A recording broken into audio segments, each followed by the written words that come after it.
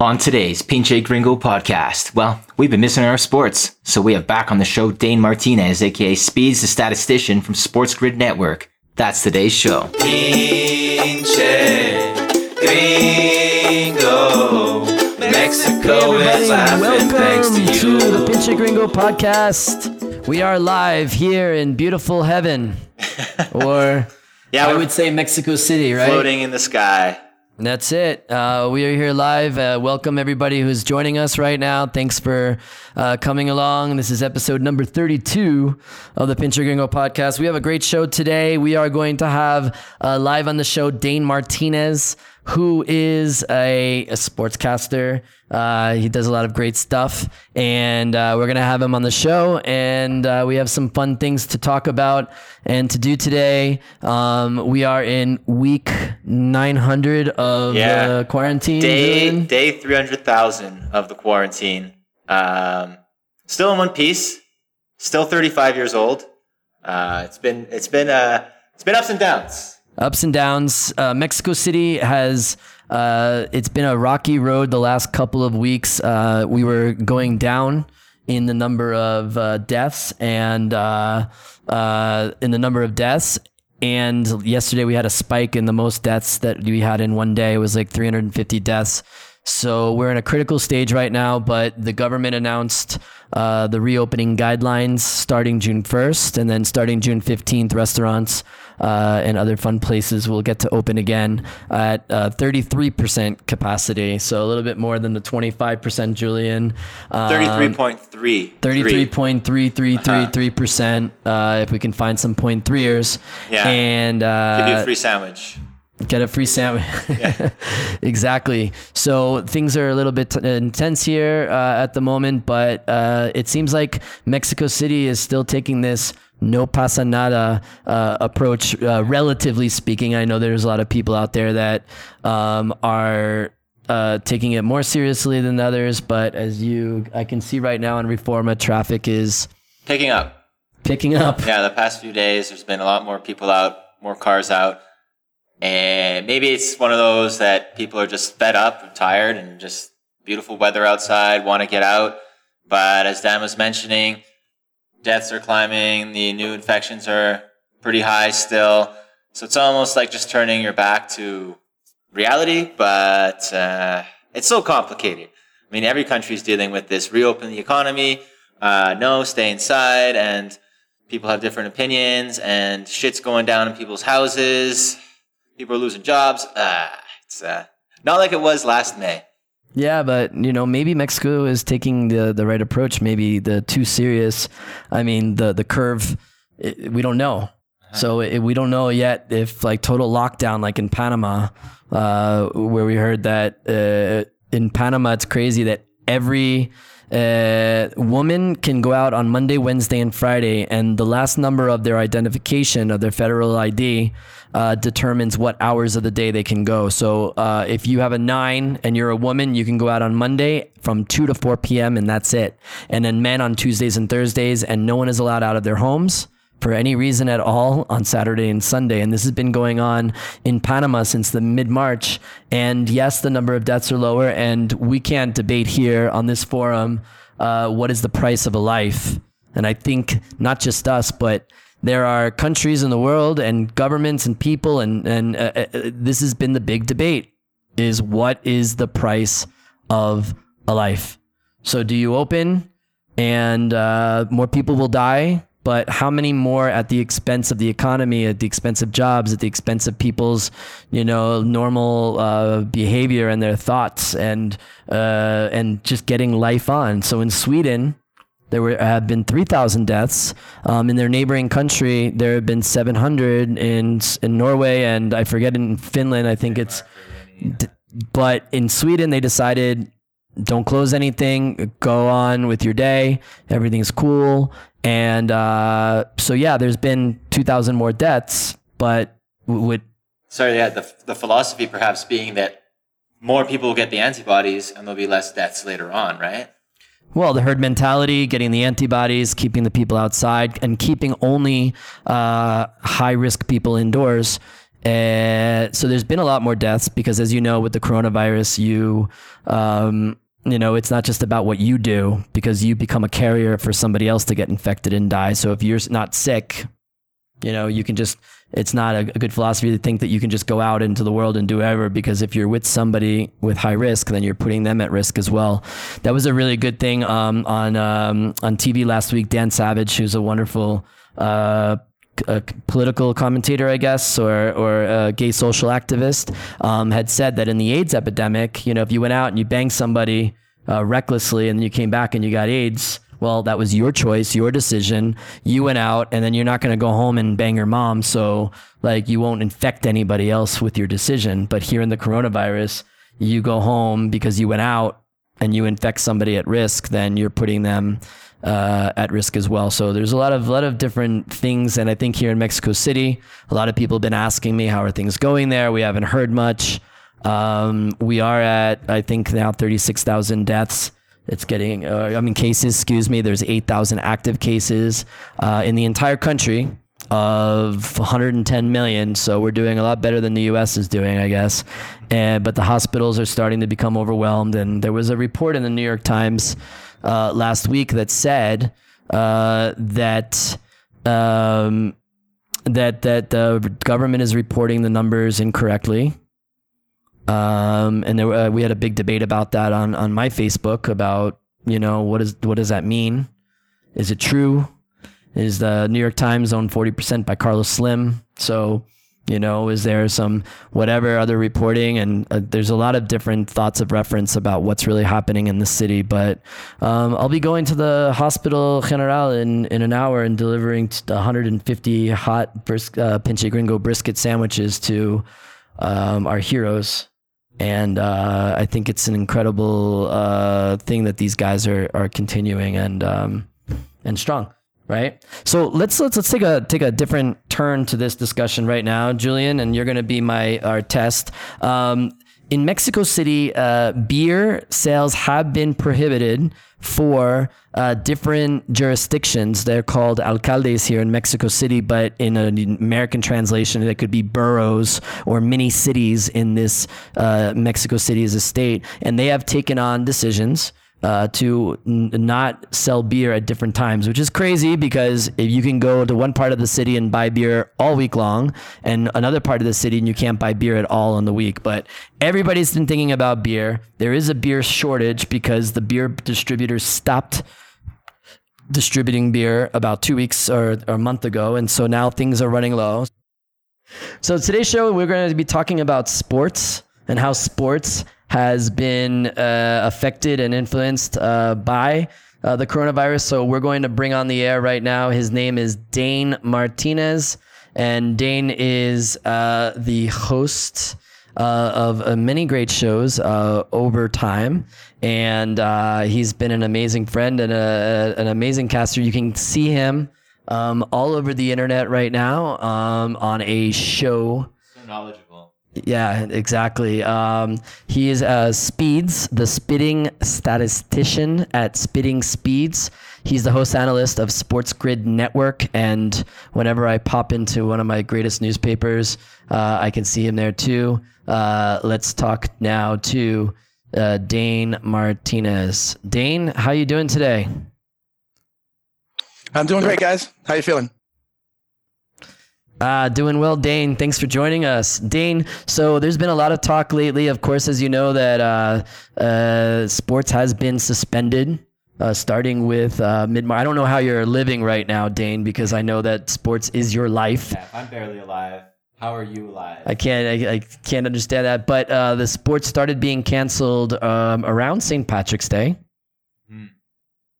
But you're saying there's still sports going on. That is correct. The Taiwan Baseball League, and I'm wondering if you've taken bets on that, Dane, or have watched it. I would love to hear your opinion. And the Korean Baseball League, and now UFC, and now I know Marbula E is going on. But the main American sports like baseball, basketball, hockey have been suspended, and now they are talking about coming back soon.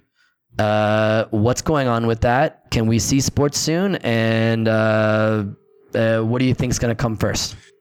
Sure. So yes, I do think we're going to see sports soon. If soon is mid-June, early July. I think that's when we're going to see kind of the major sports that you're mentioning starting to come back. But there's a lot of things you have to realize first, right? They need some kind of training camp or spring training 2.0 or practice time, or else there's obviously going to be a rash of injuries. And also, I think at least here in this country, at least here in this city in New York where I am, I hope you like all the Yankee stuff behind me, Dan. I think the problem is with these sports that go all across the country is the idea that different regions in this country are experiencing this virus in very different ways and on very different timelines and with very different local and state governments. And so those are a lot of different interesting dynamics that have to come into play. And about a month or two ago, everyone was all, we're in this together. We need sports for normalcy. Let's do it. Let's bring people back to work. And I think now what we're seeing in certain sports, Major League Baseball specifically, is the devil is in the details. And there's proposals going back and forth between the owners and the players for everything like what will happen if and when someone tests positive to who's going to share the burden of the loss of revenue. And these are things that we continue to talk about as we get into the sports world. But the ponies are still running here in America. We do have UFC. People are setting their alarms early for KBO baseball. And in the gambling world, we still had a ton of action on the NFL draft, which happened late last. Absolutely. And it is true that if Major League Baseball returns, it could be a big boost to how people are feeling about life. Because we remember, and Dane, you were in New York during 9/11, which was a very, very difficult time for New Yorkers. And of course, if you are a New Yorker, you remember the day that George Bush came out on the field in Yankee Stadium and the first pitch. And if you are a Mets fan or any fan, you remember when Mike Piazza made a deal with the Braves that in the 8th inning, when he's down 2-1, he was going to hit a home run and make everybody in the world feel really good about that, right? So, and I do believe that that's it, right? There must have been a secret deal between the Braves and Piazza. It was a great moment for Mets fans and for the city in general. Right? He got pitched a lob ball from the Brave. I think for America, for the United States in general. So what would you think that bringing back sports would have an effect on the American psyche? I think it's very important for this quote unquote normalcy, right? Fans are hungry for anything. Up here in America, they're watching all sorts of crazy things. You may remember things like the ESPN, the Ocho from the Dodgeball movie, but it's literally those kinds of sports that are on TV. We're seeing replays of classic games. I watched WrestleMania 3 on a major network the other day. So it definitely will be important. It will definitely show some level of coming back. But unlike 9/11 or other times where the country is rallying together during war, etc., what we're supposed to be doing here is staying at home. So these games are not going to have fans in them, and that's going to be a completely different layer. We're trying to think about who can benefit from that, who cannot. If you remember, the Houston Astros had a horrible scandal this year, and we thought that every road ballpark they were going to go into this year, they were going to get heckled by fans, they were going to get treated reported by the press, but that's not going to happen. It's almost like the Houston Astros are getting off scot-free for their scandal in Major League Baseball, but it will do things for the psyche. Do you believe? But you believe that the Astros come back, that no one's going to say anything about them, and our viewers haven't known this, that the Houston Astros basically fixed their game by sending signals, by hitting garbage cans and other things to alert the batters of what pitches were coming, and the Houston Astros ended up winning the World Series. So you don't think they're gonna get harassed when baseball comes back? No, and here's why. There's two main reasons. One, the pandemic now hovers over everything. Okay, that's the headline, not the scandal that would have been one of the biggest things in baseball for a long time. That has been, in essence, pushed under the rug and pushed to the back pages, right? The other reason is when these sports come back, whether it's soccer in Mexico, whether it's baseball here in America, there are going to be no fans in the stands, Dan, right? And so what part of this was that the Astros were going to hear the vitriol, the heckling from the fans in the stands, and there's just not going to be anybody in the seats. So I think it's not going to wear on them as much as it would have in a different context. Right. What does this mean for corporate money coming into all kinds of different sports? A lot of franchises depend on sponsorship deals, not just players, but obviously advertisement revenue, TV ratings. I don't think TV ratings is going to be a problem, but what is the outlook for players' salaries? What is the outlook for teams getting revenue from third-party sources? Yeah, I think that's really interesting, Julian. It's definitely not a problem in the television market, okay? Because this is a place and time where the sports fan is hungry and they're at home and they're going to be watching. Even people who used to be going to games and now can't will be watching at home. We saw this with the UFC cards. We saw this in the NFL draft. But then in terms of the other business aspects, I think we don't know yet. We don't know how long we're not going to have fans. We don't know if major leagues are going to be forced to make permanent changes to their sport or to the schedule for next year. We don't know what these things are going to look like. We don't know what the advertising dollars then associated with it are going to be. And in much like a lot of other areas of life right now, we just don't know. Right. So right now, the proposal, Dane, that the players are considering that Major League Baseball allegedly offered them, because there hasn't been anything public except for any kind of good journalism, is that there will be an 81-game season, that there will be regional games. So the American League East will play the National League East, and the National League East, the National League. So there will be regional games.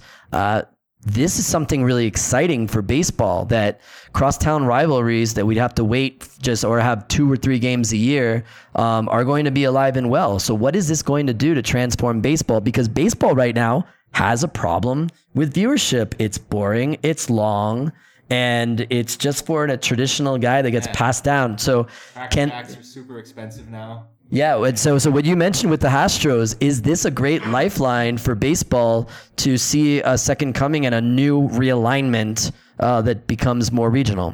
I don't think these realignments in baseball, for example, are going to be permanent by any stretch of the imagination. But I do think this offers an opportunity for them to experiment in some ways. I don't think, for example, the realignment is going to hold. It will have, additions to a rivalry. Like you said, the Mets will play the Yankees a lot more this year. Other kind of series like the Orioles will play the Phillies a lot more this year based on regionalism. And that's just because trying to minimize travel. One thing, and unfortunately for you, Dan, because I know you're a National League Baseball purist, another thing that's going to happen. Yeah, I know you're going to say it. Don't tell me. Please. Is that the National League will have the DH this year. No. Boo. Unfortunately, that is something that is more likely to stick than any kind of geography realignment. And what we're doing on our network is we're starting to try to think about what teams does this benefit? What teams does this hurt? The realignment, for example, teams in the American League East, instead of playing the American League Central and the American League West, are going to see a whole lot more of the NL East. And you and I both know that there are 4 legitimate playoff contenders in that division. So that makes the strength of schedule for teams like the Toronto Blue Jays, for teams like the Boston Red Sox, harder in this 2020 season. So there's advantages to be had in the futures market. There's advantages to be had in fantasy as well. You said about an 80-game season. Dan, think about it. Pitchers, young pitchers that may have had innings limits in a different kind of season will now be able to empty the tank. Teams where players were hurt at the beginning of the season are now fully recovered. My new Yankees have James Paxton, Aaron Judge, Giancarlo Stanton, who all were doubtful for opening day. But if opening day is July 4th, let's go. Take me out to the ball game. Of course. And the Mets have Cespedes too, and that's going to be a huge thing for everybody, right? Like, it's going to be a weird thing. Can we talk about the Jays for a second? Just because as the only Canadian team, and if there are different policies in Canada than there are in the United States, does this possibly mean that Toronto Blue Jays just won't be a part of the league? No, it doesn't mean that. I mean, I know that, again, still there's so much uncertainty, but if there's travel restrictions on Canadians and the border's closed, what's going to happen with the Blue Jays? Playing Buffalo. No, that's interesting. Right, it doesn't mean that. Could be, right? And we've been talking about this with the Toronto Raptors also in the NBA. But what it does speak to is that collaboration is necessary. Okay, the UFC was going to hold a fight in California, and Gavin Newsom put it a call to Mickey Mouse, and they were like, nah, you can't do this. So you have to have the front offices, the players, the local and state governments, the networks, everybody kind of on the same page. And so it raises an interesting question, but ultimately, I think there's too much money at stake, and everyone will play nice in this kind of sandbox. But, Julian, I love some of the young hitters on the Toronto Blue Jays. It makes me feel old that we're talking about Vlad Guerrero Jr., Biggio's kid, Bichette's kid, Gurriel's kid. There's a lot of young talent out there. They're going to score a lot of runs. I don't know if it's going to translate to wins, but they will score some runs. Of course. But let's move to the other country, Mexico, is where we are right now. It's for feeding listenership. That stadiums will allow to hold sports events without fans starting June 15th, and that has been declared for the city of Mexico. And I'm wondering and interested to see, I have no information about what the talk has been about the first division that suspended play about halfway through their closing season. As we know in Mexican soccer, you have an opening 6 months and then a closing 6 months, and we'll be interested to hear about that. Dane, do you know anything about Mexican soccer or the Mexican Soccer League and discussions? We'll be interested to hear about that. Dane, do you know anything about No, I don't know about that. I do know there'll be no fans to start, but here's what I do know. I'm here in New York City, okay, and one of my teams here in MLS is NYCFC, and they were literally in the middle of a CONCACAF Champions League round, I believe against Tigres or Cruz Azul, one of those two teams, and they literally had played the first leg, but haven't played the other side of the home and home right as this pandemic hit in like the second week of March. Mm-hmm. Same with the Montreal Impact. Yeah, well, Atlanta, all those teams that are in that tournament, cut in the middle of the quarterfinals. Right? Yeah, and I have to tell you that world leaders, governments are really pouring and dying over the fact that the CONCACAF Champions League has been suspended. And I know Merkel and Macron and Boris Johnson have been really talking about the CONCACAF. The emergency Zoom meeting. Exactly. Yeah. But yeah, you know, I have some friends too that are, like you were saying too, maybe us sports fans are a little desperate. Some friends are like, hey, you want to come watch you want to watch on Zoom the Bundesliga opening game on Saturday morning at 8 a.m.? Like, I don't really care about the Bundesliga, but it might actually be like something I'll do on Saturday morning. I don't know. But it's amazing how some of these, they're going to get great ratings. People are going to divert their attention in other leagues, right? Absolutely.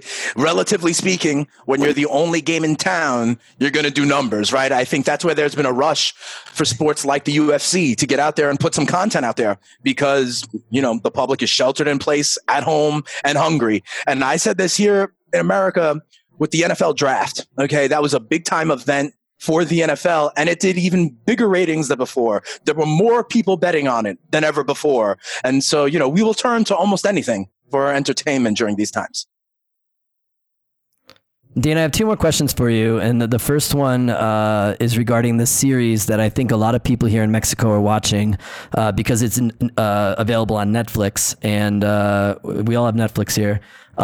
Is the Last Dance. Now, as a Knicks fan, and you can share this with me, number one, I want to make a comment that it is very painful as a Knicks fan to watch the series because these guys, when you're all of these players that were the bane of your existence in your childhood, as you and I were growing up during the Bulls. How have you seen the series? How have you liked it? And tell me your perspective as a Knicks fan as well.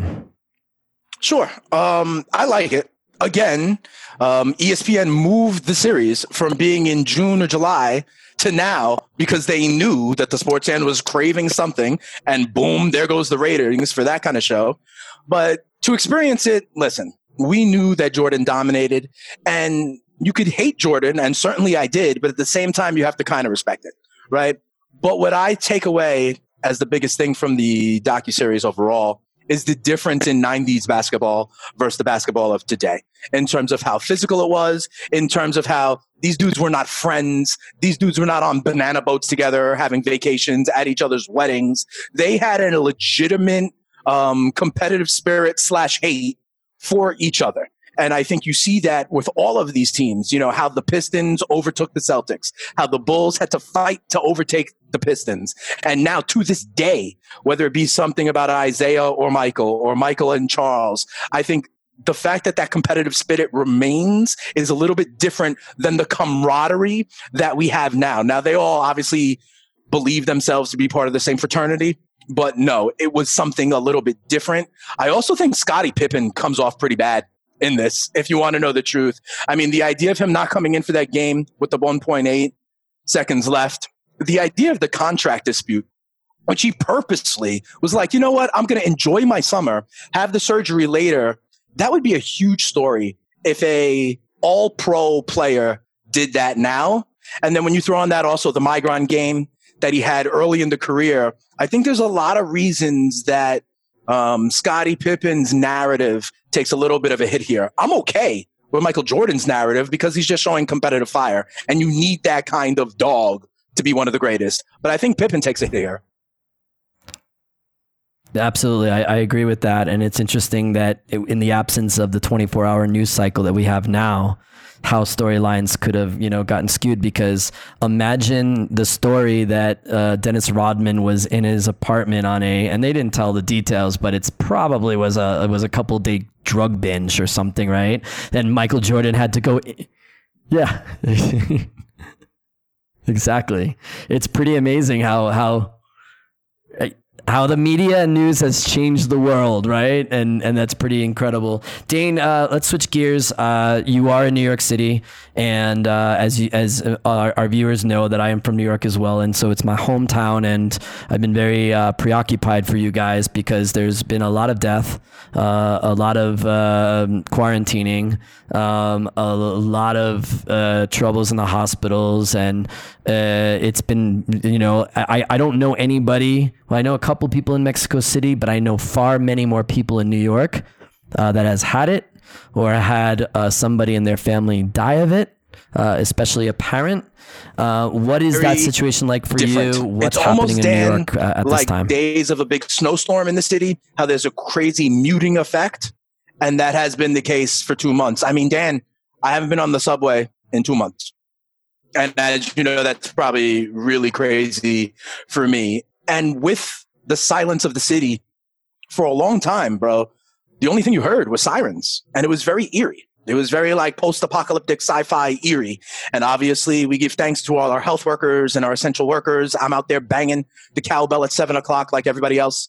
But we all know someone who's been touched by this. And I think that hopefully we are starting to come on the other side of this curve. I think the one benefit is that in different regions and different pockets, depending on what you believe, depending on what you see as news, you're taking this disease seriously, less seriously, more seriously.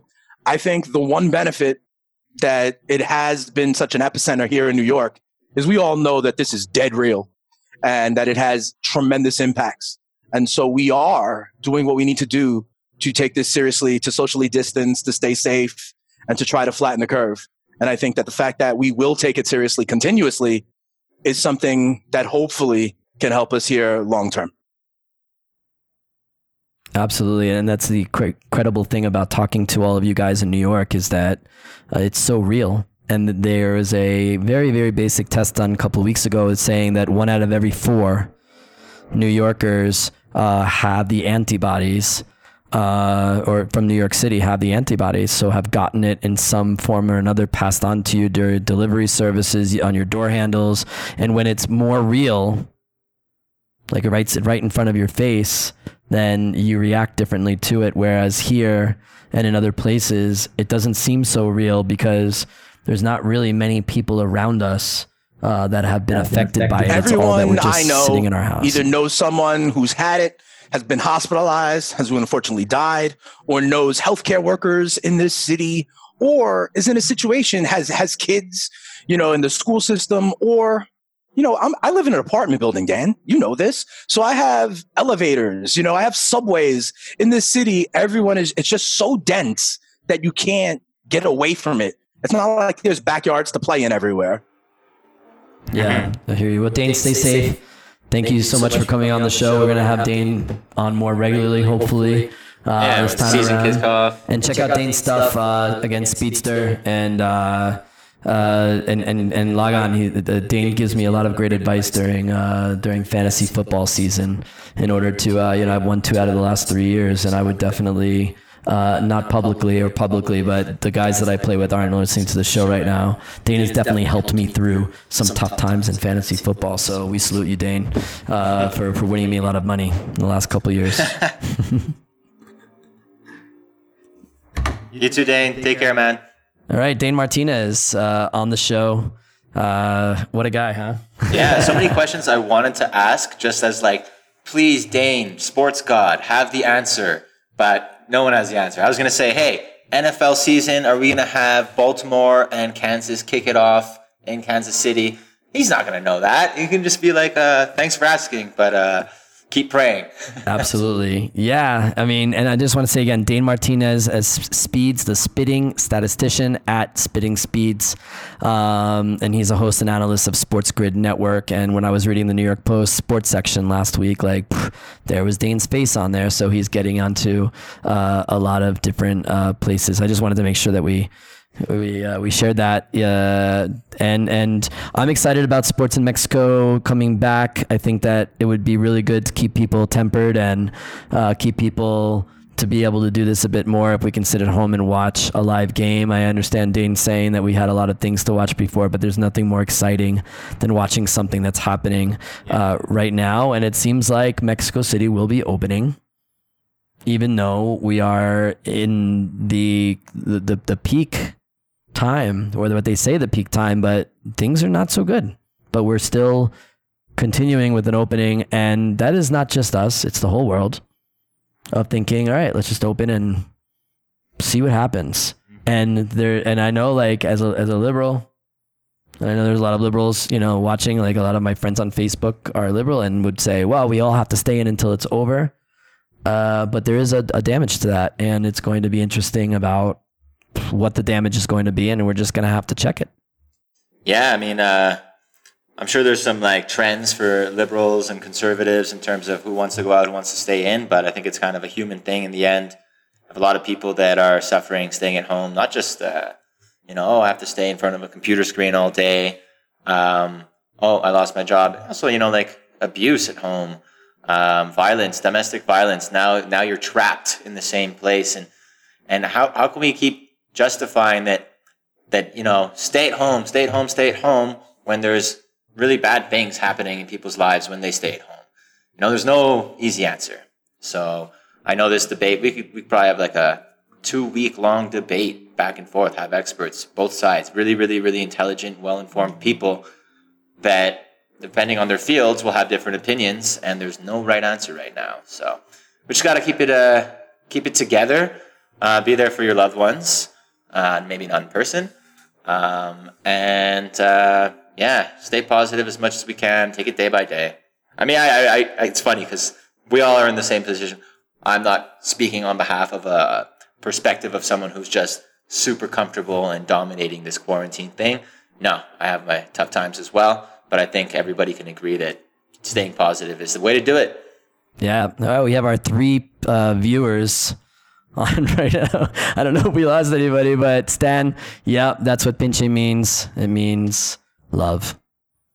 Thanks. So, Julian, let's wrap up here. Can you tell our 3 viewers and hopefully our podcast listeners now at the end of the week what is happening at the Pinche Gringo coming up? Well, we didn't drop the birthday cake on the way into the warehouse, but we are still we don't have a live celebration for the Pinche Gringo Barbecue Warehouse's 3rd anniversary. But we will be celebrating in a remote kind of way. We have a week-long series of activities coming on starting as of Monday. Check out the website. You'll see our Facebook as well. In the next few days, you'll see a lot of interesting promotions coming up. We're talking full bottles of mezcal, tequila, a special donut coming up, and also Drag Queen Bingo Extravaganza. So stay tuned. And there's going to be a whole lot of opportunities to get some interesting products and discounts from the warehouse. We, unfortunately, would love to have everybody there, high-fiving, hugging, dancing, celebrating, but we'll just have to do it in the second room, virtual chat rooms or something. But also June 15th. We will have everybody hopefully come back and eat at Pinche Gringo starting June 15th. That's really exciting, right? Of everybody. Sure. So just also an update on the Barbecue for Heroes campaign. We have donated 250 sandwiches to great cause. And encourage you all that if you haven't yet, please go online at pgbbq.mx and the Donate Now button. And anywhere in the world can donate to this cause. And it's a great cause. There's a Hospital La Raza in the Centro we are donating to, and they really need it. And there was a report last week that a nurse left the hospital and got bleach thrown on her. There were 2 nurses in Torreon that were killed, and it was supposedly related to people being very, very scared and a lot of information about the virus. And unfortunately, our heroes on the front lines are getting harassed in different places, and it's really awful to see that. So something we can do in Pinche Gringo, we've donated Pinche Gringo ourselves over 60 sandwiches, and the rest have been donated by our customers, our great customers that have been able to make some purchases. So hopefully we will do more of that, and yeah, so great. Okay. Yeah. Well, good. So thanks for joining us, guys, today. We're going to have some great shows coming up soon. Tune in to the Pinche Gringo podcast. I am Dan DeFossi at Pinche Gringo Dan. I'm Julian Valla at Snappy Jules on Instagram. Take care, everybody. Thank you. Take care, guys and girls. Mention the transvestite in Cancun.